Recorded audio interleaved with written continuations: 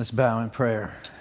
Father in heaven, we thank you for the opportunity to gather in your house once again on a beautiful Sunday morning. We thank you for each other and those that are in attendance here in this room or elsewhere.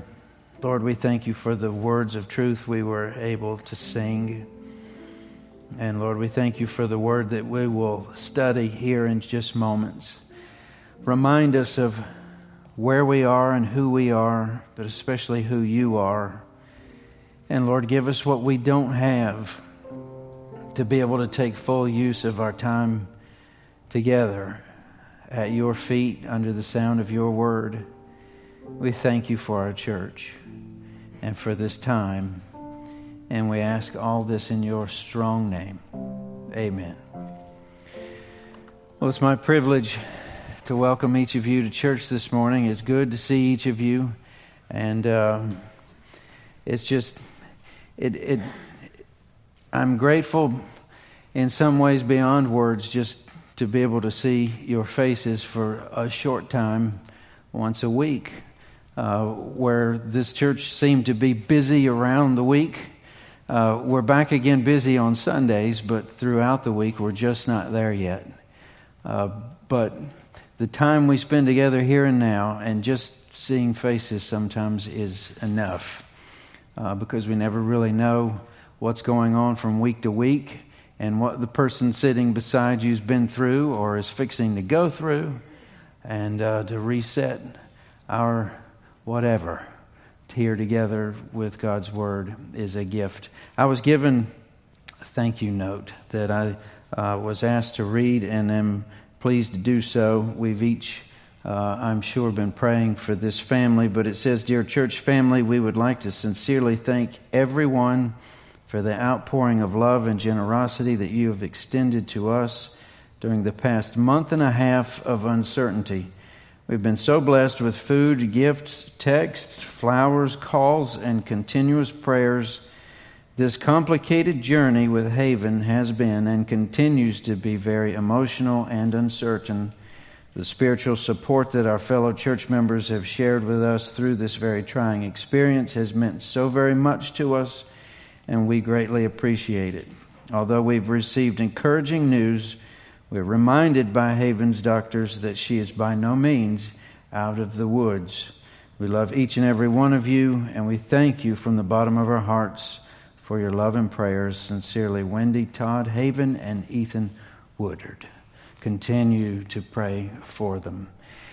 And there's so many other needs, and one mark of a loving church is to lift one another up in prayer. Let's turn in our Bibles to the Gospel of John, and our portion for today is going to fit right in line with these things that we've sung and the thoughts that we've mentioned. And I want to read chapter 15, at least the first half of it, to you. As we do each week, we read through the passage and then we break it down into pieces so we can understand and obey God's Word.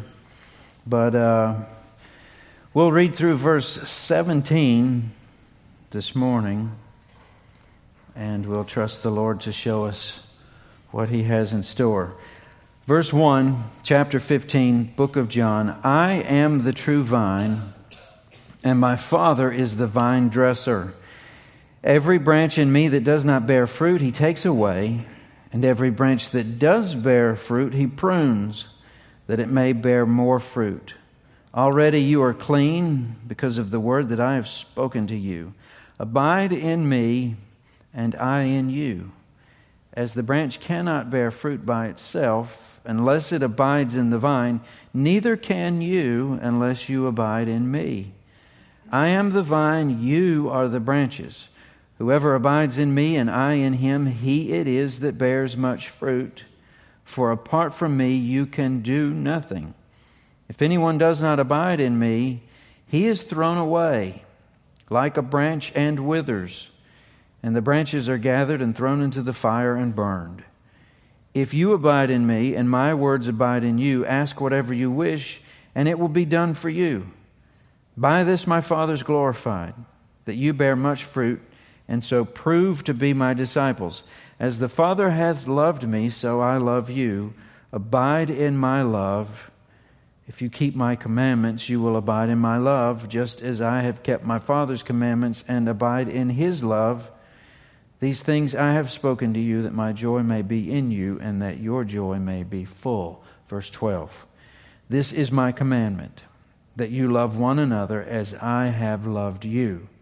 Greater love hath no one than this, that someone lay down his life for his friends. You are my friends if you do what I command you. No longer do I call you servants, for the servant does not know what his master is doing. But I have called you friends, for all that I have heard from my Father I have made known to you. You did not choose me, but I chose you and appointed you that you should go and bear fruit, and that your fruit should abide, so that whatever you ask in the Father in my name, he may give it to you. These things I command you, so that you will love one another. This is God's word.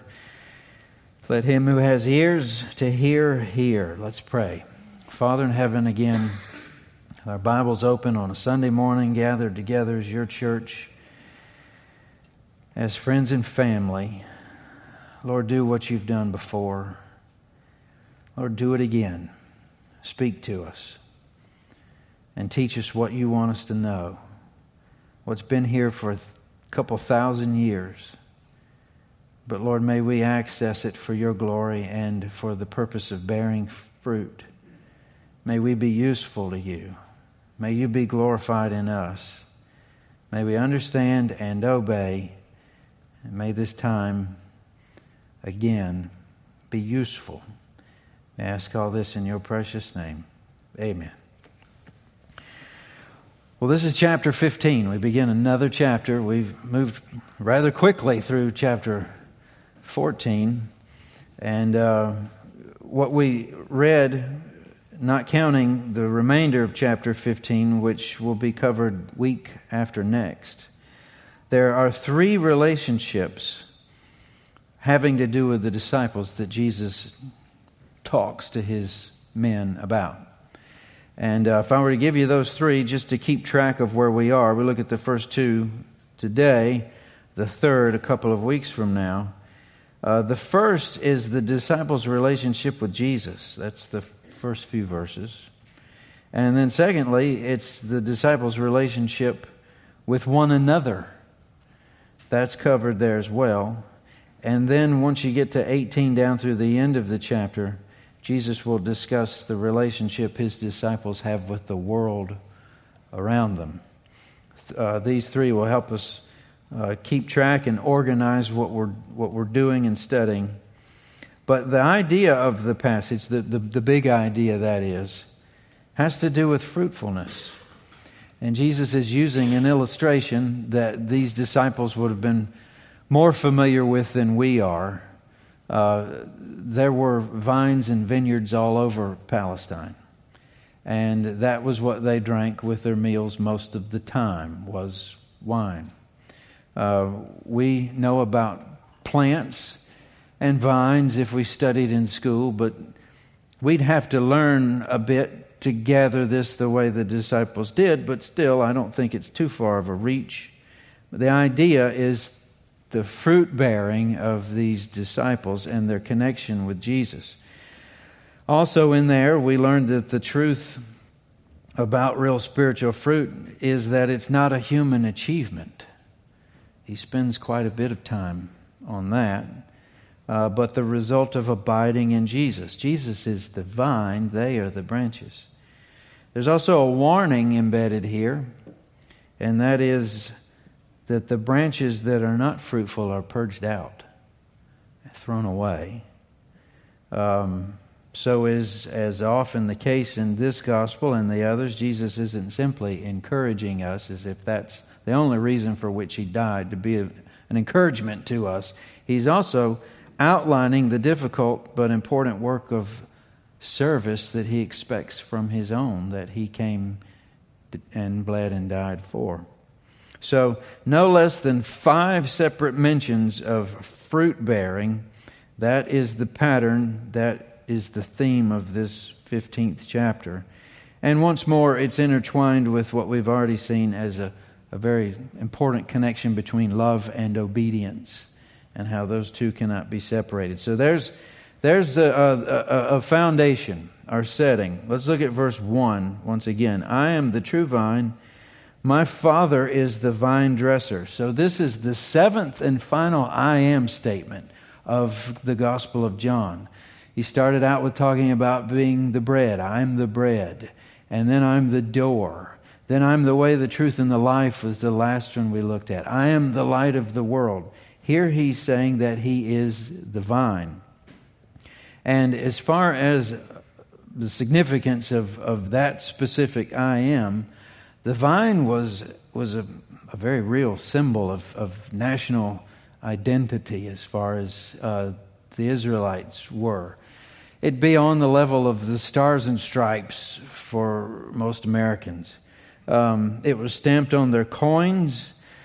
There was even a huge golden grapevine that decorated the gates of the temple. And there are those that speculate, it'd have to be speculation because we're just not told in the Scriptures.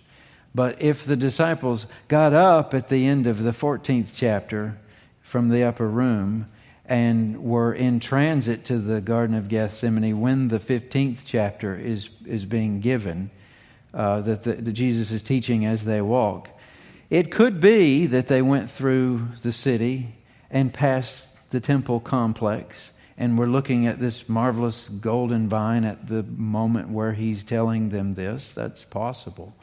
Do we know for a fact? No. But the significance of it, based on the passages of Scripture that we see in the Old Testament where Israel is regarded as a vine, every single last time in the Old Testament that Israel is regarded as a vine is a passage where they're being described as faithless and unfruitful, where they're actually in need of judgment of God because of their lack of bearing fruit as He intended for them to. In other words, Israel is not a very good vine at all, which heightens the significance of what Jesus is saying. He is saying, Israel's not the vine, not the true vine. I am the true vine. And in the Greek, it's actually backwards.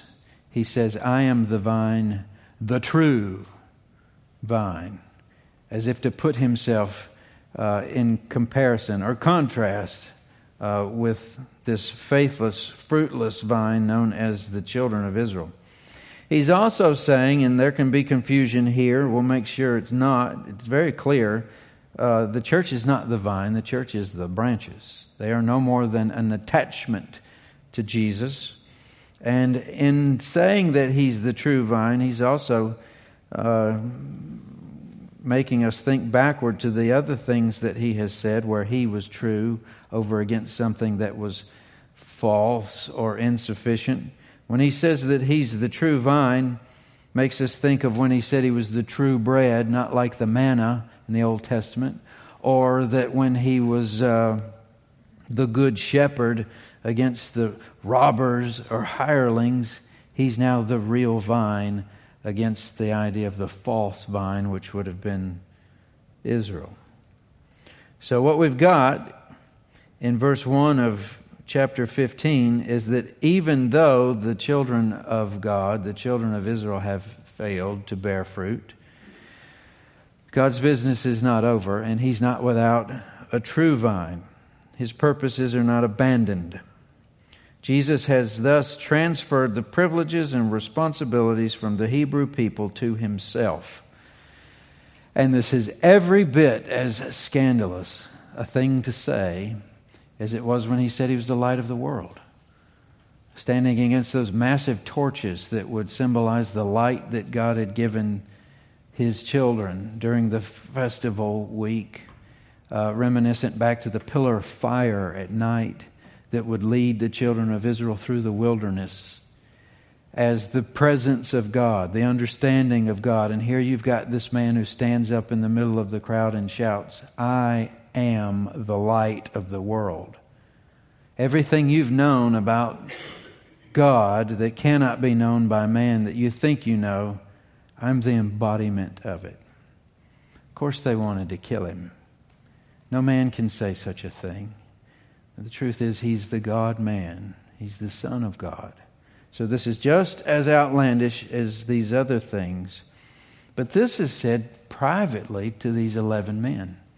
And it's just really the first words in a whole discussion as to how he's going to relate to them by use of this illustration. You're the vine, or you're the branches, I'm the vine. You're attached to me, and your fruit bearing comes from your attachment to me. Whatever you need to bear fruit, you've got it. I'm the vine. You spring from me. So, very vivid picture. And he gets down to details in verse 2. Every branch in me that does not bear fruit, he, that is the vine dresser, takes away. Every branch that does bear fruit, he prunes that it may bear more fruit. And then in verse 3, already you are clean because of the word that I have spoken to you. Let's look at those. The role of the heavenly vine dresser, that's his Father in heaven, is twofold. One, he gets rid of the dead wood. And two, he prunes the living wood such that the potential for fruit bearing is improved. Now, this isn't rocket science, right? I would assume we've got a few green thumbs in the room, probably many of them. I think your thumb tends to get greener as you grow older. My thumb wasn't very green when I was younger. I killed about everything anybody ever gave me. But as you grow older and that kind of thing becomes more important, or you want to take something home from something like a funeral, and you want to keep it, then you want to take care of it, and then you want to make sure it survives. There's a plant that was in the office that I've been using for a couple of years or so now, which is one of those vines that'll grow down and run on the floor if you don't pin them up on something. And it's been about 2 years that I've been pouring my coffee, which I don't drink very often, or my water with the bubbles in it, which some around here have said is surely going to kill it. But it hasn't. It actually likes it. Or orange juice or whatever, and then water regularly. But I make sure they give it other than, because you can't just live on water. You need vitamins and nutrients. And that window doesn't give much sunlight for photosynthesis. But whatever I've done, it's worked well. It's all over my bookshelves. And laying on the counter, and I didn't bring them because I tend to shy away from visual aids when speaking. But there's green leaves all over, and then there's a yellow one that was hanging down and just about to fall off this morning. And there's a few brown ones that I picked up off the floor. And this is kind of a weekly routine. That one that's brown and shriveled up will be thrown away. I don't keep them. And the yellow one is no longer abiding in that vine. Now, the green ones are abiding quite well. And I don't know, it's not a fruit vine. You don't really get grapes off of it or anything like that. Though, when we get relocated and the house built, I do plan to put some muscadine somewhere. But this is the picture that he chose to explain to us, the necessity that we remain or abide in him if there's any hope for any fruitfulness for his glory and the glory of his Father. The figurative language here has caused no small discussion theologically over the ages as to whether or not we've actually got the basis for one being able to lose one's salvation. If you've got a branch that's connected to Jesus that is then cut off, does that mean you can lose your salvation? We've got plenty of theological basis to answer that question. No, it does not mean that. Figurative language can sometimes have its weaknesses when we're looking at certain things like that. And in the next statement, he's going to tell us that that's not the case. These men are clean. But if we must look at this as a vine, which is Jesus, and branches with a real connection to Jesus, and then some of them being cut off, then just back up to chapter 13 and talk about Judas, who had a very real connection with Jesus for about the space of 3 years, such that the men who are headed to the garden are going to be very surprised when they see what he does. He just had the actual seat of importance. Only John's the one that knows what's going to happen. So, really, just if that's not good enough, think of your involvement with the church over the time that you've spent in a church for maybe most of your lives.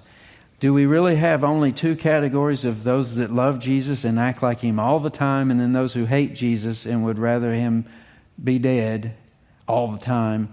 Or are there lots of Christians who sometimes act like they love Jesus, and every now and then they act like they hate Him by what they're doing, or they disappear, or they break our back, or they say something hateful, or they deny Him 3 times? And what did Jesus say? You will follow me later. The denying 3 times didn't negate that He will follow Him later. So yeah, we're all over the map sometimes as branches. But the good thing is He prunes us. He prunes that out of us. We'll get to that here in a second. So Jesus says, you are clean, and you're clean by my word. And it would make sense if He'd have used the word that we'd translate prune. But really, clean goes back again to chapter 13, where after He said, one of you is going to betray me, and then the foot washing, and Peter protests, and He says, you're clean. All of you are clean, except for one of you who's not clean, which means you can be washed and not be clean. Clean has to do with the heart. And He says that you are cleaned here, and in some way this matches with the pruning as well, because He says here clearly maximum fruitness means pruning is essential. Further, the fruit of the Christian service is never the result of allowing natural energies and inclinations to run wild. I put that in here too. You know, since the Garden of Eden and the curse on the ground, any landscaping you have at home that's pretty to look at, there's been some pruning involved. To say, son, go out and mow the yard is just another way to say, go out and prune the grass. Right? Edge the grass. Cut back all the stuff that's trying to grow into the grass. Keep the grass out of the mulch bed. You know, they just want to go everywhere. This tells us that the natural inclinations of even the children of God are not necessarily what's most useful to the Lord. He's going to prune some of that wild growth out of us. Hebrews 4:12 is a good verse for this. The Word of God is living and powerful, sharper than any two-edged sword, capable of a fine distinction between joints and marrow, the soul and the spirit, and is a discerner of the thoughts and intentions of the heart. That's the pruning mechanism of the hand of God. He says in verse 4, abide in me as I in you, as the branch cannot bear fruit by itself unless it abides in the vine, neither can you unless you abide in me. I am the vine, you are the branches. Whoever abides in me, and I in him, he it is that bears much fruit. For apart from me, you can do nothing. That's like saying the same thing from many different angles here. Sounds repetitious, but it's making sure that you get the point. You could trade the word abide for attached to, if that helps you, or to remain. Remain in me, I remain in you. Attach yourself to me, I'll be attached to you. The picture of the vine and branches is, however, stretched a little when it is said here that the branches are given the responsibility to remain in the vine. I don't think it would do me much good to walk into my office and look at that vine I just spoke of and say, now you make sure that you remain on the vine here. I don't want to find any of you yellow tomorrow or on the ground brown and dead. That's the difference between using an example and then talking about what he really means. Disciples, remain in me. Stay with me. attached to me, connected to all the stuff that you need through me. The continuous dependence and full reliance on the vine, that is Jesus, is the only way to bear fruit. That's the purpose of 4 and 5. Severed from the vine, one dries up and withers. I remember there was a really nice muscadine vine in Virginia at a friend of mine's house who was living in the house of his grandmother who was someplace else. It's beautiful. We got 2 5-gallon buckets worth one time. And then she had a friend who came by unannounced to make sure that the grass stayed away from it and rounded up all that grass under the vine. It only took about a month. It killed the whole thing. It was gone. The vine was gone, and believe it or not, the branches died too because they're attached to it. My wife had this arrangement on the table. I don't know which one of you sent it over or put it together, but it had flowers in the middle and then this greenery that was kind of stiff around the edge. That green stuff lasted for a month, 2, maybe 2 months. Just stuck in some water. All the flowers died within a week. It was like the Energizer greenery. Whatever it is, if you want it to last forever, use that stuff. But it never bared fruit. And even though you might turn it into a cutting and it would grow roots and maybe shoot up, well, then that's that, but that's roots. There's no fruit. There's a limit to what you can do detached from the Lord, is the whole thing Jesus is trying to tell his disciples. Now, make no mistake, again, this is where the agricultural illustration has its limits. There's actually a lot we can do without Jesus. You know, you shouldn't be surprised. Most of the world doesn't know him. You can raise a family without Jesus. You can earn a living. You can be a nice neighbor. You can recycle without Jesus. You can actually pastor a church without him too. And Lord only knows when I get to heaven how much I'll realize the extent of what I tried to accomplish in my own power, getting in my own way. But there's an awful lot we can do as supposed branches, thinking we're connected when we're really not. Look at verse 6. If anyone does not abide in me, he's thrown away like a branch and withers. And the branches are gathered, thrown into the fire, and burned, because they're no longer useful to the kingdom. So in verse 6, Jesus has left no place among his followers for fruitless disciples. Verse 7, if you abide in me, my words abide in you, ask what you want, it will be done for you. By this my Father is glorified. That's how I glorify the Father, that you bear much fruit, and so prove to be my disciples. I glorify the Lord when you glorify me. And you glorify me by bearing fruit. So I'm going to set you up to bear fruit so that I can glorify the Lord. But the fruit has to be my fruit, or you're just glorifying yourself. We talked about this last week. He's not promising to gratify every whim of his children. But so long as the believer is seeking the Lord's will in his life or her life, Jesus would grant every request that would help them accomplish his end, not their own. And I thought this is probably the best part to ask this question before we get too far. What is this fruit that we're actually talking about? Is it just, make it whatever you want it to be?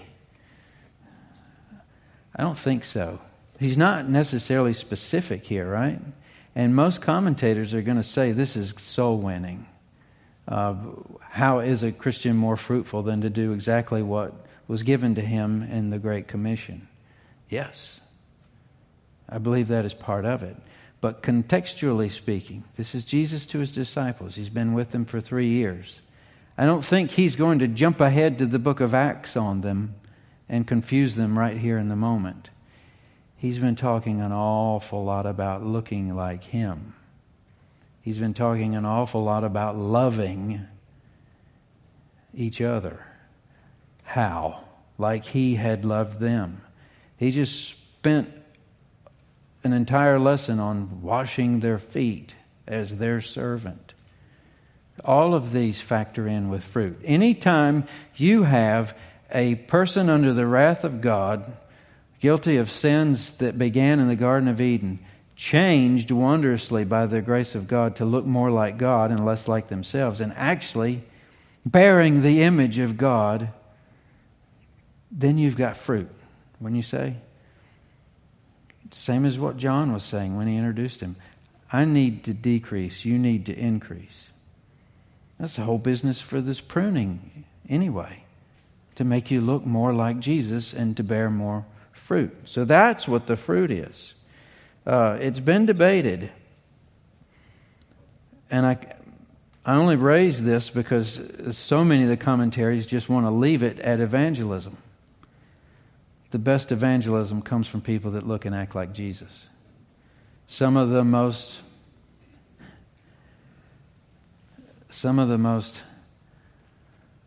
brave evangelists I've known were some of the most obnoxious people I've ever known. Sometimes you can get in your own way, remember? Some of the things we say as Christians can make the world go, I want nothing to do with that. Now you got to know that they hated Jesus and they will hate you. But the way in which Jesus dealt with his enemies and who he will now call his friends was loving and kind. He washed the feet of the man who was about to betray him. So this fruit and the request that he grants has to be asked for and will be answered inasmuch as it applies to the will of his Father. So what do we say about this? Let's start making some points. And because there's so much repetition, we are skipping around in the passage a bit. But I think now we've got enough that we can start, and we'll wind up with 3 points. The first is this: to abide in the vine of Jesus is to first get pruned. There'll be 3 of them. They all sound the same: to abide in the vine of Jesus. But first you'll get pruned. And that is to say, those who learn to abide stay put for the pruning. You want to abide in Jesus and remain a branch that stays connected to the vine, you will be pruned. How many of you think that's going to be fun? Invigorating? Enjoyable? We know better than that. If we've been a Christian any time at all, it's going to hurt. It's going to hurt you real bad sometimes. It was the man after God's own heart, David, King David, who said, "Before I was afflicted, I went astray." Then he said, "It was good for me to be afflicted so that I might learn your decrees." And why is it that we need to be pruned? We've got verses that tell us we're new creations. The old has passed away. Everything's become new. What's this pruning business? Why do I need pruning? Well, because even though we're redeemed, we still are sinful and we still sin routinely. Sometimes that sin makes such a mess that a lot has to be cut off. Sometimes it's not that at all. We've been fruitful. And after a vine's been real fruitful, there's still a lot of stuff that needs to get cut off. Just talking about what we know about vines in nature. But then, would you agree or disagree that it is our human nature to want to actually do our own pruning? How many of you rather do it yourself? I can handle that. I got Amazon that'll send me my books when I detect a spiritual flaw in my life. I'll just get a book and read it and fix it. Or I don't need anybody to tell me I know when I'm wrong. I'll just pray more or read more, or I don't know, tell my wife she has one time in my whole life to tell me when I'm wrong. I'm trying to be ridiculous on purpose here, right? The problem with self-pruning is because we are notoriously slow to cut off the thing that really needs to go. Right? And if the vine dresser is doing his pruning well, there's really not much left but the vine. When he's done it right, he's trimmed us very close to the vine where there's very little branch. That's what pruning is. Even though we know the best and most attractive parts of us, spiritually speaking, came from the cutting we would have avoided, we need to also remember God's hand is never more near than when He's doing His pruning. So when it hurts so bad that you just can't stand it, know that you're in God's hands. He's the one doing the work. And it's for the purpose of fruit for His glory.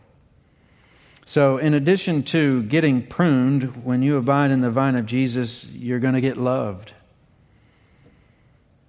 And again, the agricultural metaphor kind of has its limitations because it does little to explain the love of Jesus for His own. We get that from verse 9. As the Father has loved me, so I have loved you. Abide in my love. If you keep my commandments, you will abide in my love, just as I have kept my Father's commandments and abide in His love. So the verbiage has changed. He had been saying, abide in me. Now He's saying, abide in my love. Just like I've abided in my Father's love. This is not some mystical experience. There is an entire truckload of goofiness that could be stuffed in a word like abide, wouldn't you say? Dude, you just need to abide in Jesus. All the rest of the stuff will take care of itself. That might sound cool. There's a lot more to it than that. And a lot of that abiding, remember, go back one point, hurts real bad. The love part here, to the tune of how God loves His Father and His Father loves Him, and that's the way He's going to love us and the way He expects us to love others. That's the type of thing that really words kind of fall flat. They don't have the ability to quite explain all of that.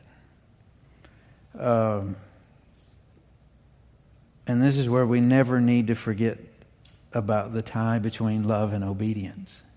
There's a lot of love mentioned in verse 9 and 10. But also in verse 10, we're reminded of keeping those commandments.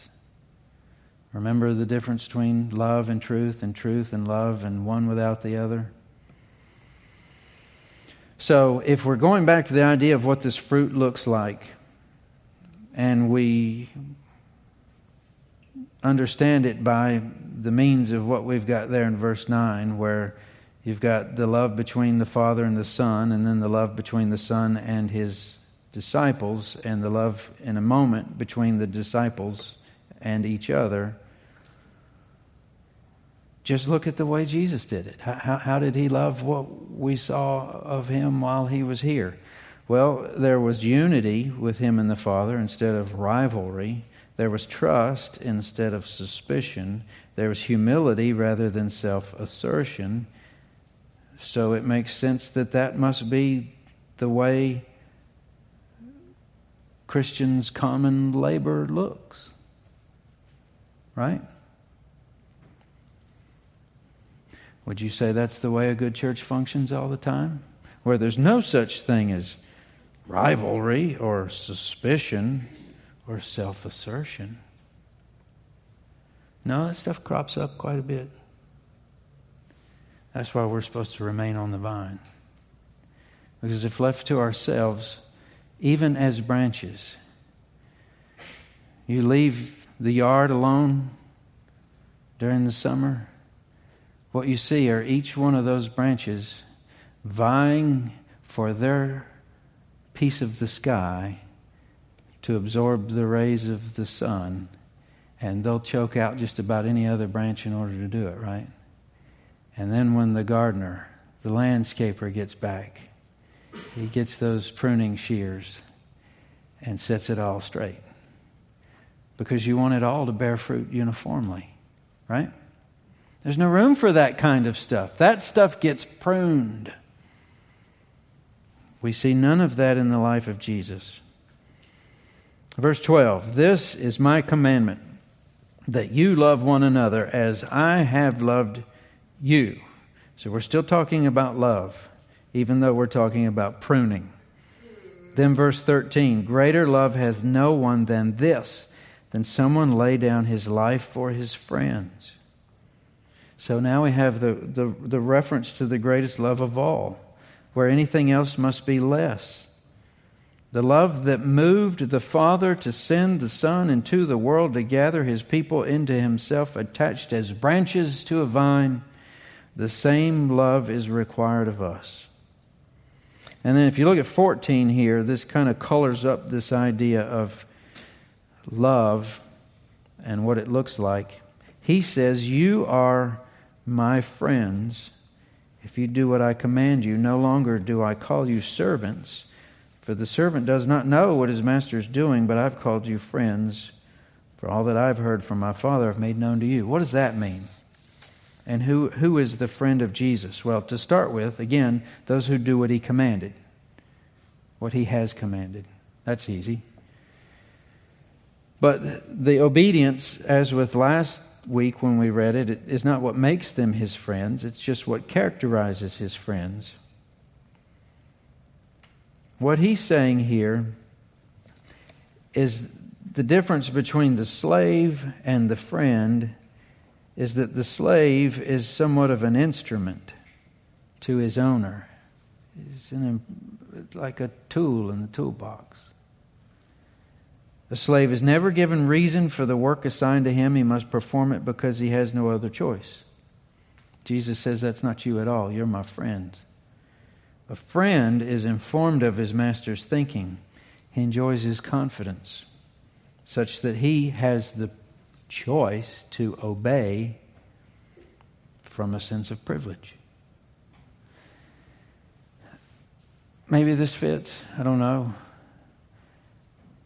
How about the teacher in high school or college you learned the most from because you liked the guy? He's somehow on your level. He spoke your language. And you're actually proud to work hard on that paper and you enjoyed getting whatever grade it was. As opposed to the one who just said, "Here's the stuff. Maybe I'll tell you what's on the quiz. Maybe I won't. It's just a job and you have to pass, and if you don't, you fail, and who cares?" Or the boss out of all the college or high school jobs you had, where the guy was just a stand-up guy. And you were proud to make him money because he paid you well. Maybe that fits, helps with this. But one thing we ought to make sure is also clear from this passage. The friendship we're talking about here is not reciprocal. You can't just reverse the verse and say that these friends of Jesus can turn around and say that Jesus can be their friend if He does what they say. It doesn't work like that. There's all types of places, even in the Old Testament, where people are called the friend of God, but never in the Bible will you find where any people said, "God's my friend." And anytime you're rolling down the road and one of those goofy, that's the third use of goofy in this sermon today, but I don't know what else to call a guy who wants to call Jesus one of his drinking buddies. That's ridiculous. You probably know the song. Some of you are smiling. I remember when I was a kid, when certain movies would come on the TV, when they used to scrub them of all the stuff you couldn't or shouldn't see. So if it was on TV, it was probably safe to watch. Me and my brother used to watch on Channel 9. That was out of Chicago. I think it was called the Superstation then, but we watched the Blues Brothers over and over again. And when Jake said that he had an understanding with God, and then told those nuns they were on a mission with God, like they're all buddies. And even as kids, we knew, you probably ought to take that out too. They're getting struck by lightning. This is awful. There's no such thing. Because we're still the creation and He's still the Creator. But to have the Creator say, I consider you a friend, such that I'll show you my agenda. I'll let you know what I'm doing. You want in on it? You just ask me. Anything that coincides with my plan for this world and their redemption, you've got it. In fact, it glorifies me to see you bear fruit in that way. So Carson tells us, when we're looking at verse 16, just when the disciples might think, and with something like that, I'm the friend of God. He tells us, as is so often in the gospel, where there's the slightest danger that the disciples will puff themselves up because of the privileges they enjoy, Jesus immediately forestalls any pretension they might have. And in this final analysis, His followers are privy to such revelations, not because they're wiser or better or consequently made the right choices, but because Christ chose them. Look at verse 16. You did not choose me.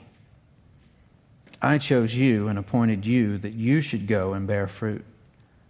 That's why you're my friend. And that your fruit should abide, so that whatever you ask in the Father's name, He may give it to you. We'd like to think that the initiative is always with us. I walked forward. I said the sinner's prayer. I did this, I did that. No, we were chosen. No more than these disciples chose their teacher would we choose Jesus. We were dead in our trespasses and sins. It's not by works of righteousness, but according to His mercy He saved us. I have chosen you. You have not chosen me to give shape to your moral and social ideals. For the purpose of bearing fruit, I have chosen you. So we're still talking about love. And in verse 17, these things I command you so that you will love one another. But if you were paying good attention, you might know I skipped a verse. And that's just for the purpose of keeping this organized so that the outline might be more memorable.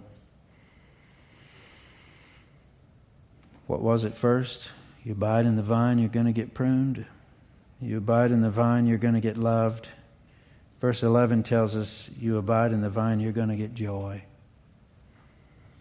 Verse 11, these things I have spoken to you, that my joy may be in you, and that your joy may be full. You suppose if we had a big sign somewhere and said, joy for free, you think anybody would turn down the road and inquire? 2020 got you down? How about some joy? I'd want joy any day of the week, 2020 or otherwise. So what is this joy talking about? Is this just happiness on steroids or something? If Jesus says, I'm going to give you the joy that I have so that your joy can be full. And full means full, right? If we're having an experiment and filling up a glass, would we say that it's full at any point until it's almost ready to run over, right? Full. I have spoken to you these things that my joy may be in you. So it's Jesus' joy, whatever that is, and that your joy may be full. Best passage of Scripture, and I always like explaining Scripture with Scripture, is just write this down. This is Hebrews 12. Part of verse 1 and all of verse 2. Hebrews 12:2. And let us run with endurance the race that is set before us. Verse 2, looking to Jesus, the founder and perfecter of our faith. Sounds like pruning going on there. Who for the joy that was set before him endured the cross, despising the shame, and is seated at the right hand of the throne of God. His plan of redemption is no more or less wondrous in a sense than his work of creation. That's the two works we see in the Scriptures, the work of creation and the work of redemption. This joy that he's describing here is not unlike his joy when he made the world. And it's his joy to redeem the world, even if it cost him his own life. This almost seems to be like the type of word you would use to describe the joy that comes from a sense of accomplishment. Any of you like that? If you could put that in pill form, I would like 50 milligrams of accomplishment today. That'd be good stuff. You could sell that on any street, I think. A sense of accomplishment, to actually finish something. Well, this is his finished work on the cross to redeem those that were lost and estranged from him. That's his joy, and he's going to give you joy in what? A sense of accomplishment. What could that mean? Bearing fruit for him, looking like him, winning the lost in the grand scheme of his plans for redemption. That's the joy. You remain in the vine, you'll get pruned. You remain in the vine, you'll get loved, even the tough part of it. But you remain in the vine, you'll get joy. Because you'll be connected to Jesus. And connected to Jesus, you're in on what he's doing. What's he doing? Changing the world. And for one day, bring it to himself. At the marriage feast of the Lamb. As the bride of Christ. You know, he's been called the bridegroom. Well, he also calls himself the vine. Vine now, bridegroom later. Either one. That's a lot of joy. So what we've got, and this is in the words of Carson again. Reworded a slight bit of it, but in John chapter 15, at least down through verse 17 and onward, John is speaking of the bond of believers to Jesus. A bond they are nothing without.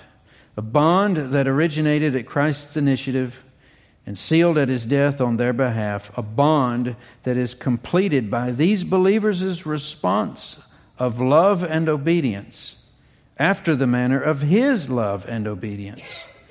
A bond like branches to a vine that is the essence of what it means to be a Christian. Now, we talked last week about how you witness to those who don't know the truth of Jesus. And I'm all in favor of taking a long time to do it. And even if we're talking about the fruit that's described here as soul winning, you've got Jesus himself alive on earth for 33 years, 3 years of it worth of ministry. How many disciples did Jesus make? 12? No, one of them was a devil. Jesus took his time, didn't he? And he used illustration, and he used scripture, and he told them the whole story. But could you find a better way to talk about what it means to be a Christian, to get what you need and to do what you're supposed to do, than being connected to Jesus like a branch on a vine? It's a beautiful story. And that outline again, to abide in the true vine is to get pruned, to get loved, and to get joy, or to get lots of pruning and lots of loving and lots of joy. Write it down however you want. But that's what we have on our plate for today. We're going to sing in just a moment. May the mind of Christ my Savior. But before we do that, let's pray. Father in heaven, we thank you for our portion this morning. Lord, for lots of pruning and for lots of love and for lots of joy.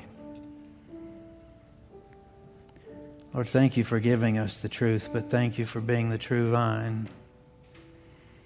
And Lord, forgive us for forgetting it and taking our eyes off the place they should be.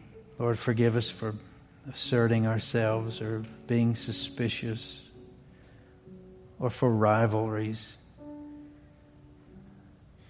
Lord, we'll have that space in the sky to feel your light on our face, but not at the expense of others. Lord, prune us where you need to prune us. And may we know that it's for our own good and for your glory and for others as far as the fruit goes. Lord, do your work on us. May you be God and may we be quiet. We ask all this in your precious name. Amen.